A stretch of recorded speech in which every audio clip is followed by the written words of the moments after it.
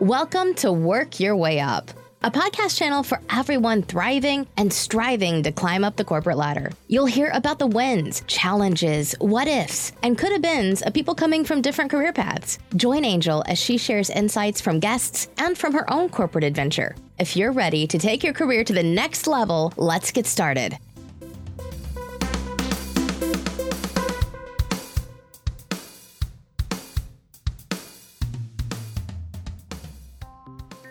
Hi everyone, it's Angel here, and welcome back again to Work Your Way Up, the place where young leaders and aspiring leaders go to for actionable tips and insights on career management and progression. If you're here to know more about what you can do to climb up the ladder, be it by managing your boss or clients, managing your colleagues, or your own self, then you've come to the right place.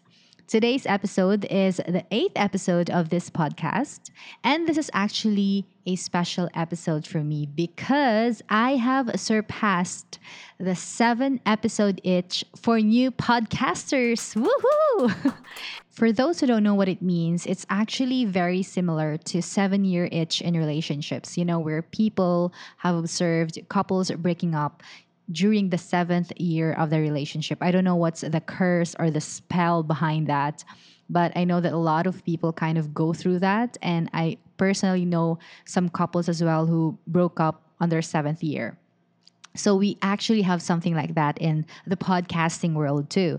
And we call that the 7th episode itch. So for new podcasters, it was observed that most new podcasters stop releasing episode after the 7th episode. I'm not really sure what's the particular reason behind it, but it could be due to a lot of factors. Number one could be because they've run out of topics, especially if the podcast is very niche or very specific. Or maybe they've just lost the momentum in creating it. Something happened in their personal life, or maybe they're not happy with the traction or the progress of the podcast. It could be due to a lot of reasons. But it was really observed that a lot of new podcasters can't sustain creating more content after the 7th episode. And this is why this episode for me is very special. Not only it marks me surpassing that 7th episode itch for new podcasters, it also means that I have been creating content and releasing podcast episodes for 8 straight weeks. Now, for you guys, it might sound just something very easy, doable, but there's so much time and effort and energy behind creating podcasts and releasing episodes, from drafting the layout of what you're going to talk about, doing the research, doing the recording itself, and the editing. The editing for me is actually the most challenging. So it takes so much time, effort, and energy. And me being able to sustain that for 8 straight weeks is a big thing. And the reason is simple. I'm usually the type of person who has trouble sustaining something. It could also be because of my personality profile. So I have mentioned in the past that in the DISC profiling system, I have a dominant profile, which means that this type of profile, one of the weaknesses of this person is that they would have trouble doing anything that's routinary. So that is why it's extra challenging for me to do something repeatedly. Like even if I'm covering different topics or I'm doing something very differently for the week, just the thought of doing it over and over again is kind of challenging. But I knew that I wanted to create this podcast, and I really just love sharing insights and tips to everyone. And I was really hoping to sustain it. And now I'm on my 8th episode. One big realization I had in relation to me being able to sustain creating content and podcast for 8 straight weeks is what I've learned from the book Atomic Habits by James Clear. Now, as mentioned to you, it's extra challenging for me to do something routinary. That means it's extra challenging for me to adapt to new habits or even break bad habits or habits that I just want to stop doing. But what I learned from this book is that I had 2 very wrong beliefs about habits before. Before, I usually think that if I want to build a habit, let's say creating podcasts or let's say losing weight, I used to believe that any goal or any habit that I want to embrace are founded on two important things. First is that I need to have enough motivation every day. Second is I need to focus on my end goal. With James Clear book, The Atomic Habits, I realized that those two are completely wrong. Well, if not completely wrong, maybe they're 60 to 70% wrong. And that is the reason why I've had so much trouble building habits or losing weight. The reason is because, number one, when you focus so much on motivation, there are a lot of days in a year or a lot of days in a week or in a month wherein you are not motivated, but you have to keep going. Motivation is overrated. Motivation is a state of mind where you kind of like just put flowers and make yourself feel happy temporarily. It's more like a band-aid solution to what really should happen. And that is why a lot of people think that it is overrated. And for me, my big realization is that it is. It is definitely overrated. And I will explain to you in a bit. The second wrong concept I had was the end goal. I used to focus just on the end goal. A lot of people would even encourage you, right, to focus on the end goal. The thing is, when you focus on the end goal, we have different goals. Each of our goal has different timelines. So we could have a goal that's achievable within a month. We could have a goal that's achievable within 2 months or a year or 2 years. The problem is if we have a really big goal and it's achievable, let's say in a year or two, the more we focus on that, the more we lose sight of our progress. Now, what's the problem there? The problem is when we lose sight of our progress, because we tend to focus so much on the end goal, we always just look at how far we are from the goal. So let's say our starting point is point A, and that is at 0 kilometer. And then our end goal is at point B, and point B is 200 kilometers away. Now, every day we walk for a few minutes, and at the end of the day, we're able to cover, let's say, 1.5 kilometers. After 10 days, that would be a total of 15 kilometers covered. And then after 20 days, that's a total of 30 kilometers covered. After 30 days, that's 45 kilometers covered. The thing is, if we call the 45th kilometer as point C, where you are currently standing, if you think about it, the more you focus on point B, which is your end goal, and that's like 200 kilometers away. But if we deduct it with the 45 that you've already covered, so that is still 155 kilometers away. If you just focus yourself on that, you'd really can say to yourself that you still have a very long way to go. That means you still have a lot of days ahead of you to continuously walking. There's still a lot of kilometers ahead of you to keep going in order to reach your goal. But what you're potentially missing are the kilometers that you've already covered. This is the downside of just focusing on the end goal. You could feel frustration because you're still far away to go without realizing the huge progress that you've made from the starting point. For James Clear in his book, he mentioned three things that are important to help you build a new habit. Number one is for you to know the how. This is why motivation is not that necessary when it comes to building habits, because you don't need to feel motivated. You just have to know the exact things that you need to do in order to build that habit. The how is very important because you could be thinking about so many things, but then if you don't even know how or when or where to start, you can't really start. The second is it is important for you to break down your goals into micro goals. So instead of having one big end goal, break it down into smaller goals instead. That way, you would feel accomplished every time you're able to reach a milestone. This could also be a good reminder for you that you are making progress towards your goal instead of really not seeing or not feeling anything towards achieving your goal. And the third tip he gave, which really made a huge impact to me, is the importance of your environment in helping you build your new habit. So, for example, in losing weight, if what you can find around you are nothing but food, for example, you would find a lot of cookie jars in every corner. In your fridge, you would find soda, chocolates, and other unhealthy food. then subconsciously, what you are not really observing is that even if you're not hungry because you can see food and the food is very accessible to you and it's just within your reach, then you open the cookie jar and then eat something without you really noticing it because it is your subconscious mind that's doing it. This is why your environment is very important. The role of your environment is very important in building your new habit. So if you want to lose weight, what you have to do is keep all unhealthy food, or at least place it somewhere where you can't easily see them or you can't easily reach them. Fill your fridge with healthy options, healthy food. Maybe hide the chocolates or any unhealthy food somewhere or at the back of the healthy ones like the fruits or anything like that. Now with podcast, for example, I live in a studio condominium unit, and right beside my bed is my workstation, my podcast workstation. It has in there my acoustic panels and then my microphone, my laptop. So every time I wake up before I go to bed, whatever I do, I can always see items that remind me about my podcast. And for me, this played a huge role in reminding me to create content, to think about your podcast, to record for your next episode, to edit your episode, things like that. So the importance of the environment prompts or the things that would remind you about that habit is what you have to bank on in order for you to be able to really embrace a new habit or sustain embracing it.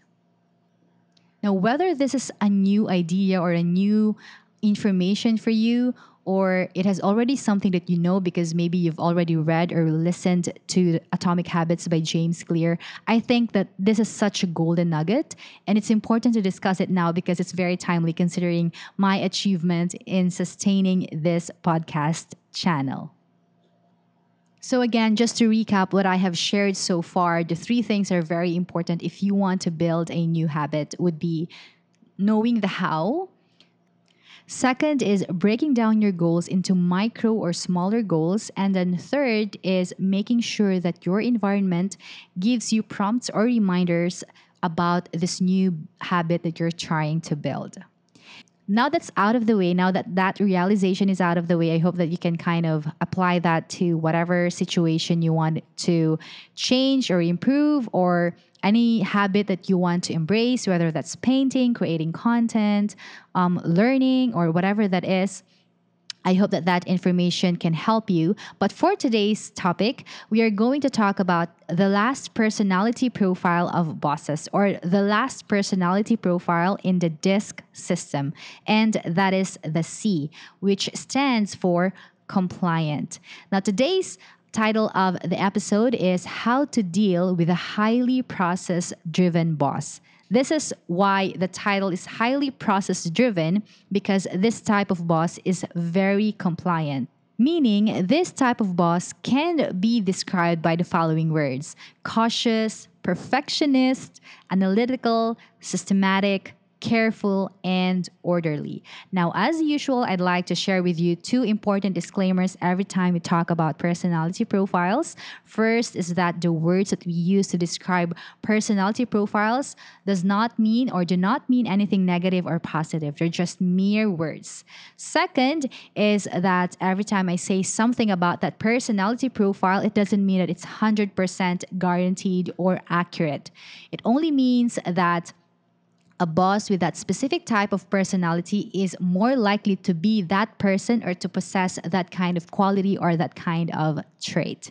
Now that those two disclaimers are out of the way, I'm going to share with you the three talking points that we will be covering today's episode. Actually, this has been the same talking points since the very first time that we've talked about the personality profiles of bosses. So the first one are the strengths and weaknesses of the compliant boss. Second is my own personal experience working with a compliant boss. Actually, just a quick trivia. If you have a dominant profile, I think that usually you would have a hard time or a challenging time dealing with a compliant boss because in some way they very much contradict. And I will explain to you more about that in a bit. And then the last thing that we are going to talk about are the specific techniques to manage a high C boss. I know that you're excited to dive right into it, so let's just get going. As usual, we are going to start today's discussion with the strengths of this type of boss, followed by the common weaknesses of this profile. So, the first one on my list is that a compliant boss tends to be able to carry out detailed action plan and verbalize steps. This is something admirable when it comes to these type of boss because they're very detail oriented, and whenever they give you a task, they can really give you a detailed instruction as to what to do from step 1 up to step 10, like exactly guide you through what you have to click, what you have to read, what you have to monitor, what you have to manipulate or to maneuver, things like that. It is very detailed that you won't really feel lost with the instructions because he has it already laid out for you. The second strength of this boss is that he is excellent at gathering detailed information and examples. So, for example, if your boss is trying to teach you about something or train you about a new process or system in the company, before he presents you facts or figures as to where this specific system or process is based from or referenced from, you would notice that this boss would spend enough time researching and verifying every fact or every information that he would share to you because it is important for this boss to be accurate. The third strength of a compliant boss is that every decision he makes are made by gathering facts. What you can notice from this type of boss is that before making any decision, he makes a careful analysis and assessment of the situation by asking your reports, your own analysis, figures, numbers, data, even historical data and forecasts, anything like that that could help him make a sound and accurate decision as to what is the best step. What these also means is that this type of boss doesn't rely his decisions on hearsays or gut feel or anything like that. It's all have to come from data. This boss allows numbers to speak for themselves. The fourth strength is that this boss adhere to rules, standards, procedures, and protocols. What you can notice is that this boss has so much respect to the rules and policies of the company that he would really try his best to stick to them, regardless of the situation. Sometimes, no matter how chaotic or how unusual the situation you're in, he would still try to acknowledge and respect the rules, even if it means that it would take longer for him to do necessary resolution or action. And the fifth strength of this boss is that he is excellent at quality control. I think this is something that you can really expect from someone who is very process oriented or who's very particular with the steps and systems that you follow. Because for them, when you follow the system and you really stick by what is the standard procedure, you're expected to produce the same output based on how the standard procedure is made up or drafted. And this is the reason why this boss really has so much eye for details in regards to checking the quality of the output produced by its constituents. So, those are the 5 strengths of a compliant boss or a compliant personality profile. Before we proceed with the weaknesses, by the way, if you haven't subscribed or followed me and this podcast on Spotify or Apple Podcasts or whichever podcast platform you're listening from, make sure that you do so that you don't miss out any new episodes that I release every Friday at 7 p.m. Philippine time. Now, moving on to the 5 weaknesses of a high C profile. The first one on my list is that a high C boss does not recognize team members as often as he should. Because this boss is so process driven and very particular in following standard procedure, excellence or good output or good performance then is something that he really expects.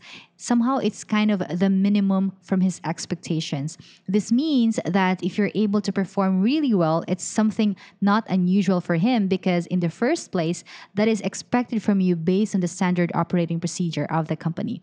This is the reason why team members who work with a compliant boss don't really get a lot of recognitions or appreciation from a high C boss.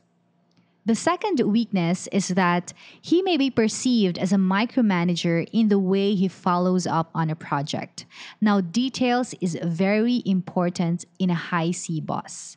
Everything, reports, updates, meetings must have enough details that would satisfy him.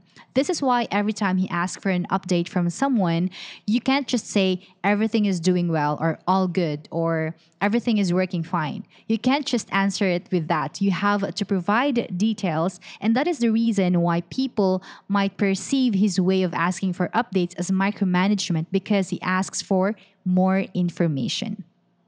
The third weakness is that this boss stick to the plan a little too much sometimes. Now, because this boss is very particular with the quality of the output that is being produced by its team or the company, that is the reason why they stick too much with the process or procedure. It would be challenging for him to bend rules or procedures or policies here and there because for him, it could mean that he might be compromising the quality of the output as well. The fourth weakness is that a high C boss can become overly defensive when faced with change or threats. Now, because they have so much respect and belief in the standard operating procedure and the standard workflow of the company, it would be challenging for them to change anything inside it because changing a certain process or system poses some risks, right? Because you are not 100% sure that it could work. As they say, any change in the system or workflow could work or could not work. Now, this type of boss can't afford, even regardless of how small the percentage is, of that change to not work out. This is why it is so hard for them to change any routine or system that they've already become comfortable at. And this is also the reason why they become defensive every time someone proposes change in the system. And the fifth weakness of this type of boss is that he wants to get things done right the first time. Now, some personality profiles of bosses allow you to learn as you go and commit mistakes here and there because, as they say, that's actually how you improve and how you learn better. But for this type of boss, because he's so particular with process, he's so particular with quality of output, it could be extra disappointing for him when someone can't get things right the first time. Which is why it is important that if there is anything that's confusing with the instructions, instead of moving ahead and kind of just playing it by ear, you have to put everything on hold and then clarify that specific instruction that's confusing with a boss or with anyone who has extreme knowledge in that area before proceeding. Otherwise, if the output is mediocre, it could really disappoint him. Now, apart from those five strengths and weaknesses of this personality profile, what you can also observe is that a compliant boss is someone who can come across as critical of others, especially because they have very high standards of output that they expect from everyone. They have the tendency to focus on finding mistakes on the delivery or the performance of those people around them. Also, because it is very important for them to be accurate and correct when it comes to decision making, it slows the decision making process down. Which means that if you need the boss to decide on something very urgently, he would still find time to assess reports, data, numbers, and all those sort of things before making up his mind. Another thing that you can really observe from a high C boss is that they tend to ask a lot of why questions. Why does it work this way? Why is this step needed? Why do we have to make this decision? Why do we have to spend so much for this project? So every time you propose something to this type of boss, he would ask more whys than maybe the average leaders or than most people inside that boardroom. And the reason is because going back to what I have mentioned earlier, this type of boss tends to be very critical with information, and it is also very important for him to be accurate when making a decision. One famous leader with this type of personality profile is the brilliant mind behind Microsoft, Bill Gates. So, as all of you may already know, Bill Gates is an American business magnate, a software developer, an investor, and a philanthropist. Now, Bill Gates, as a leader, is actually someone who would request his employees to present and report out their ideas and findings to him on a regular basis. But during these meetings, he was known to regularly interrupt in order to question and challenge facts and assumptions. This is where the natural trait of a C comes in, wherein they tend to ask more why question and be very critical of every single information that is handed over to them. So, Bill Gates' leadership style is actually called authoritarian, or also known as autocratic. Now, one thing that is very evident with authoritarian leaders is that they want to keep control. If there is anything that they don't want to lose, that is control. They want to always be in charge. In fact, with Bill Gates, he required so much control that he would even sign off expenses of the person who is second in command of the company, who was Steve Ballmer. Now, this type of leadership obviously has its own set of advantages and disadvantages. The first advantage of this type of leadership style is that it is good for inexperienced team members because of the ability of this type of boss to guide team members every step of the way. It allows them to feel supported and to have really detailed instruction and information as to what they need to do from step 1, step 2, step 3, and they won't really feel lost along the way. The second advantage is that decision making is very rapid because only one person is calling the shots or making decisions. It would be easier for that person to make decisions and weigh out options and decide on things because he doesn't have to seek for approval from any organization or any association or any other team member or executive. Now, the third advantage of this type of leadership style is that it is really good in managing crisis.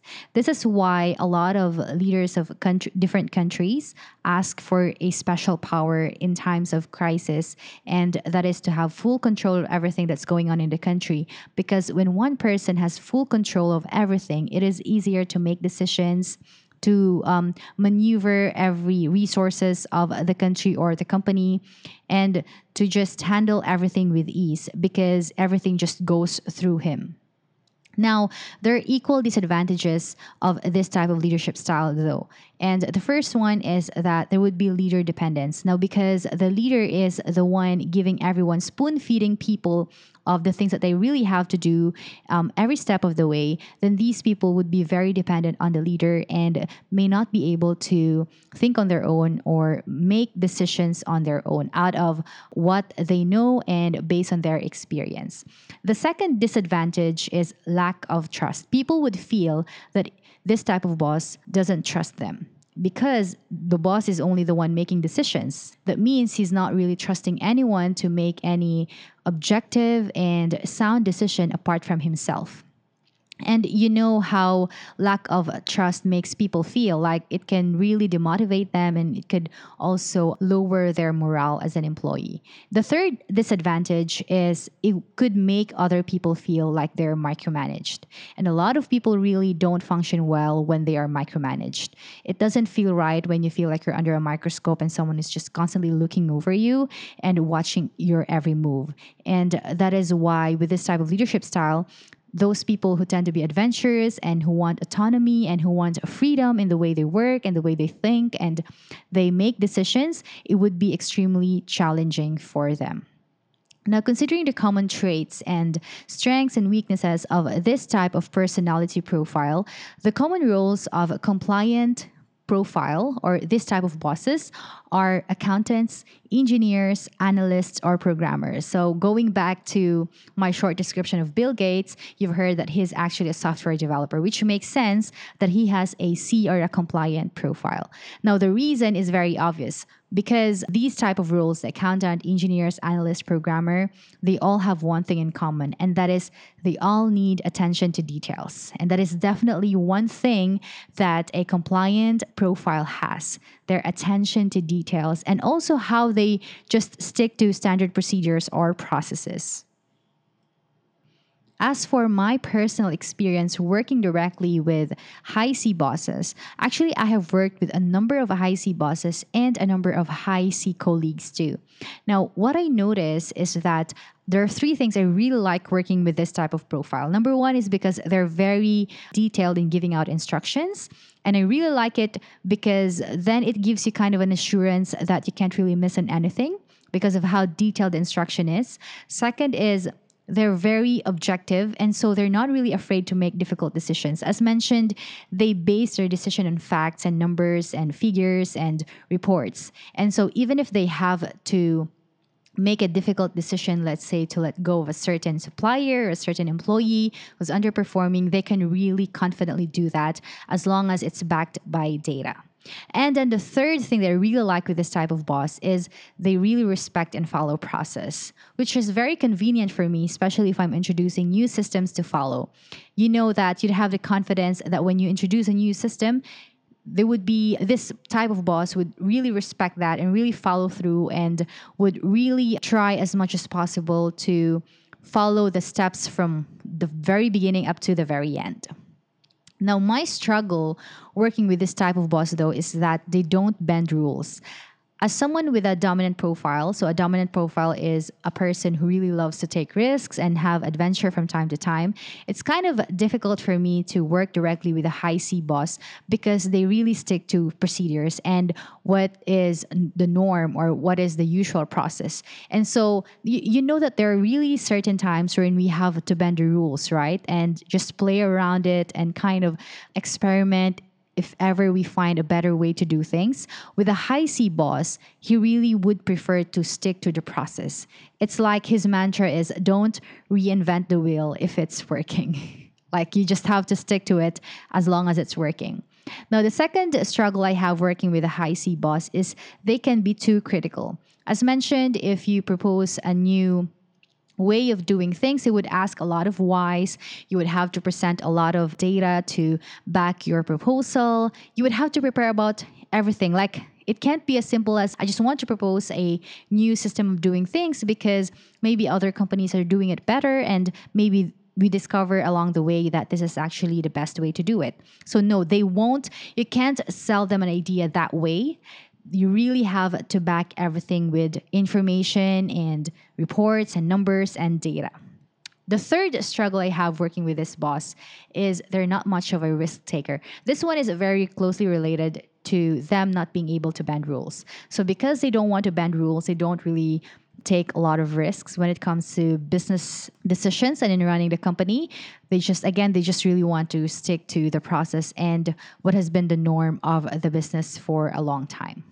Now, let me know if you can connect or resonate with those struggles that I have shared with you in regards to reporting directly with a high C profile or a compliant boss, or if you ever feel like you are that type of person, especially if you're an empowered follower with a high C profile, because, it just works very the same anyway. Like whether you're a leader or you're an empowered follower, we all have the same strengths and weaknesses based on our personality profile.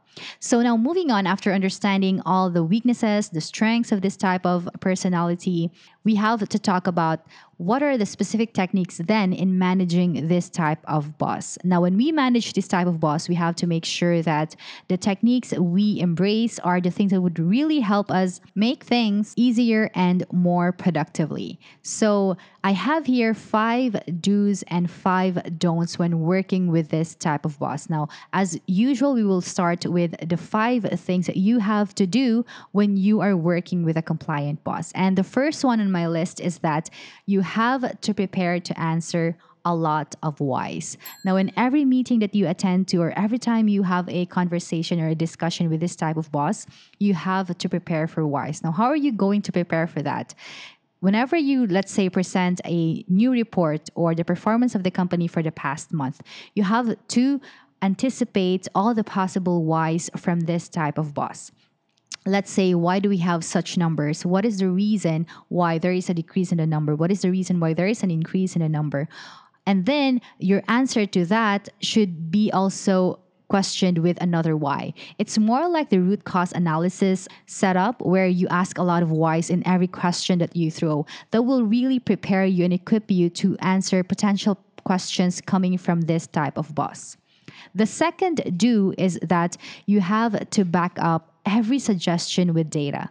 As mentioned, every time you propose something to the boss, regardless of how beautiful it is or how idealistic it is or how much savings the company can get from it, you can't just propose it as is. You have to back it up with data and information and historical data from the company or anything that is backed up with numbers. Because for this type of boss, nothing can convince them better but numbers. As mentioned earlier, for them, they allow the numbers to speak for themselves. And that is why it's important for you to prepare all the numbers, the reports necessary to convince this type of boss. The third do is for you to be as detailed as possible in reports, updates, or proposal. Now, unlike the dominant bosses and the influencer bosses, with this type of boss, you have to make sure that your reports are packed with data. Regardless of how long your email would be, or your report, or your presentation would be, that is completely fine. It's better for you to be extra with the details and the information that you include in your updates than to lack anything from it, because this boss would be very critical in your report. The fourth tip that I have here on my list is that you have to learn to decode your boss's kudos. Now, I have mentioned to you earlier that a compliant boss tends to forget to recognize its team members because he just expects everyone to deliver a high standard quality of output or to strictly follow the standard operating procedure. And so there are times when he would forget to recognize their efforts or the hard work and dedication that they put in for the work, which is why it's important for you to pinpoint or to be able to decode the actions, the gestures, or the words of your boss as something that is equivalent to well done without that boss really saying those words out loud. For example, if you send in the report on time and the boss responds with "thank you for sending the report on time," then that actually means you can actually interpret that as a job well done because you were able to stick to the standard operating procedure, which is to send that report on a specific time. And so you don't really necessarily have to wait for him to really say those words as "good job" or "well done" or "kudos" or "you've done an amazing output or report." It doesn't have to really sound that way, but you just have to decode the words that he used and how he expresses his appreciation of your output and you sticking to the procedure. The last tip I have here is for you to make sure to double or triple check your output. Now, as mentioned, this type of boss is very particular with the quality of output that they receive, and they're so particular that everything that they get is very accurate or correct, which is why it's important for you to do double checking or triple checking on every single thing that you send out to this boss. Before you send them out to him, you have to really review everything and make sure that you are feeding him the right information and data. And as for the 5 things that you should not do when you are working with a high C boss, the first one here is don't miss deadlines. Deadlines are very important to this type of boss because for him, it's like your commitment to them. A deadline isn't just a date or a time that you're expected to submit the output that he expects from you. It's also kind of your commitment. It speaks so much of who you are and your character. And that is why they're very particular with deadlines. Make sure that if he sets one for your task or deliverable, you're really able to submit it on time, on or before time. The second big no-no for this type of boss is you sending a half-baked output. Now, I know that a lot of people don't really send one, but I also know some people who would send something even if it's just a half-baked output just for the sake of being able to send something as an update. Now, what you have to remember when you're working closely with this type of boss is they're very particular with quality. And regardless if it's just a draft or the first draft or a version that's supposed to go through a lot of revisions, you still have to be able to give them something that is of higher quality. Now, if you send them something that is half baked and then use the excuse that this is just the first draft and it will go through a lot of changes and improvements, then you are actually setting the wrong impression to this boss and you are just tarnishing your image to this boss. Make sure that if you can't really do it on time, then give a heads up and then make him understand what are the reasons why you can't submit it rather than forward something that is half baked. The third big no-no is you asking for decisions from this boss at the last minute. Now, I have mentioned to you earlier that this type of boss takes so much time and consideration when making decisions. This is why you can't just pop in and tell this boss that, hey, I need your decision in a minute or in a second. You have to give them or to give this boss enough time to think about what you are asking from him and to decide, or if you're asking him, let's say, for example, like the example that we mentioned last week, if you need his decision on the final branding of the company, you can't just ask him that and then expect him to decide in just 10 minutes. He needs a lot of time to think about everything because, as mentioned, he wants that his every decision is accurate. He isn't a risk taker. He doesn't want adventure. He wants everything smooth and accurate. And so you have to give this boss enough time to think and assess.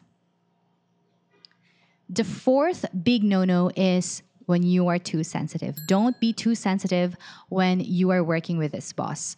Now, I mentioned to you that this type of boss, because he is very particular with process and systems, he really speaks his mind based on what is in the process or in the workflow of the company.